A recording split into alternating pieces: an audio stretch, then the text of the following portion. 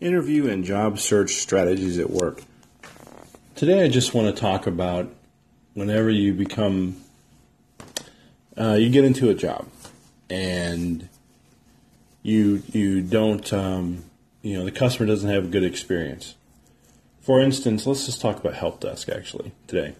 I want to just go over that a little bit. When you have a customer and, you don't do your due diligence, for instance, let's say this permissions issue for a file the customer is trying to access. And you need to pass that information on to somebody else, maybe a sysadmin, your help desk, you need to pass it on to a sysadmin. And if you don't, put the information in there, you just let the sysadmin basically just call the customer, almost like the sysadmin is forced to call the customer because he or she doesn't know what you want done. Screenshots are very helpful. Also, if it's a server, put the server name down. Don't just put, it's the D drive, it's the E drive. They have no idea what that means. You probably have so many, so many servers out there that you have no idea, right? So just do your due diligence when you set it up to somebody else. And if you don't, another thing I'll say is when you email people, right? No one wants to hear your why you can't do it. They don't care.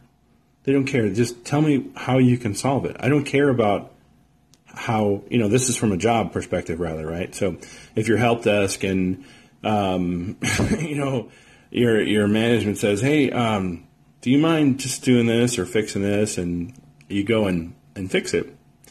You go and you say, well, I couldn't talk to the vendor or I couldn't talk to the other team. I couldn't get a hold of the network team or whatever. They don't want to hear that. They don't care. Like you're wasting their time because you're just telling them, oh, okay. You're not doing your due diligence. You're not going forth the effort. Okay. Why are you emailing me? What's the purpose? So just imagine, right? Your management says, oh, I need update on this, whatever that problem is, right? And you go and you email your management and say, oh, this is the problem, and this is I couldn't get a hold of them. No one cares. No one cares about that. I'll just tell you when you form an email to somebody, think of this. Have it state the problem as you see it, state a solution that you see, and then also offer up a suggestion from other folks. What do you guys suggest? What does the rest of the team suggest? Why do you do that? You don't hold it inside. You don't hold, I'm going to hold all the keys of the kingdom and I'm just going to figure everything out. That works sometimes. But when you're in an organization and, other folks know what you know, just help them help you out. It's no big deal. Don't be a hoarder and say, I want to just hoard all the stuff I'm doing. And what happens is if you delay getting the stuff and hoarding onto it or holding it and not doing it basically and not employing your team to help you out, what happens is eventually the management says, oh, well, what's the status on this? And the likelihood is like, oh, I don't have time to do it. And they're saying, well, why not? Why don't you delegate? Give the rest of the team some tasks to do. And you'll say, oh, well, I didn't think about that. And, your management is really not going to believe in you. They're eventually going to see the trust factor go down because you can't manage things. You can't, there's just a underlying thing there when you do stuff like that. So that's my advice basically for that deal.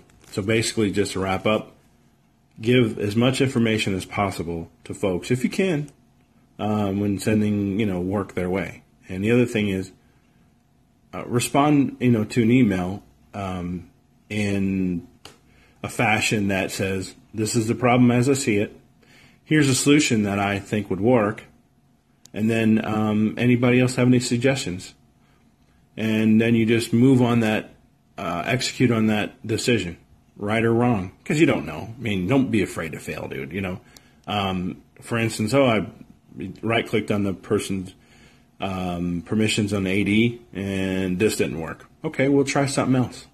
Don't just stop and say, oh, well, that didn't work, and I'm just going to give up and just let it be there and not tell anybody. And don't do that.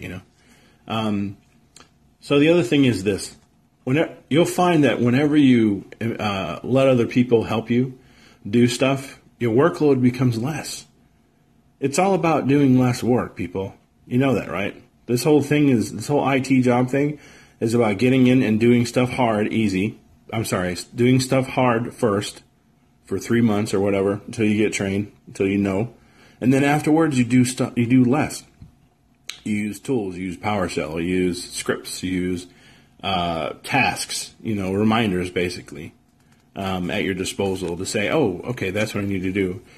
So because what it'll do is if you keep that all in your brain, it'll occupy your brain, and you'll go home and you'll dream about this stuff. Like, oh gosh, this is just crazy. Dream about this issue or that issue. It'll keep you up all night. So yeah, just put it out of your head. Let your other teammates help you. Bottom line. And what happens is when you get to your new job, you're going to carry that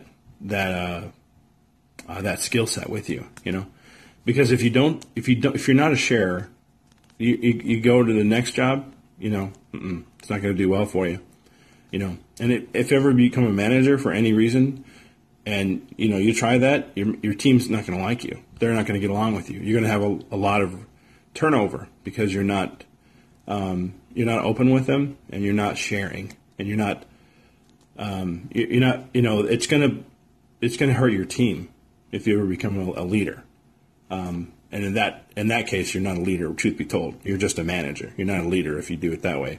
A leader is like, let me make your job better, so that I can do my stuff, and I can give you all the tools necessary to do whatever you need to do.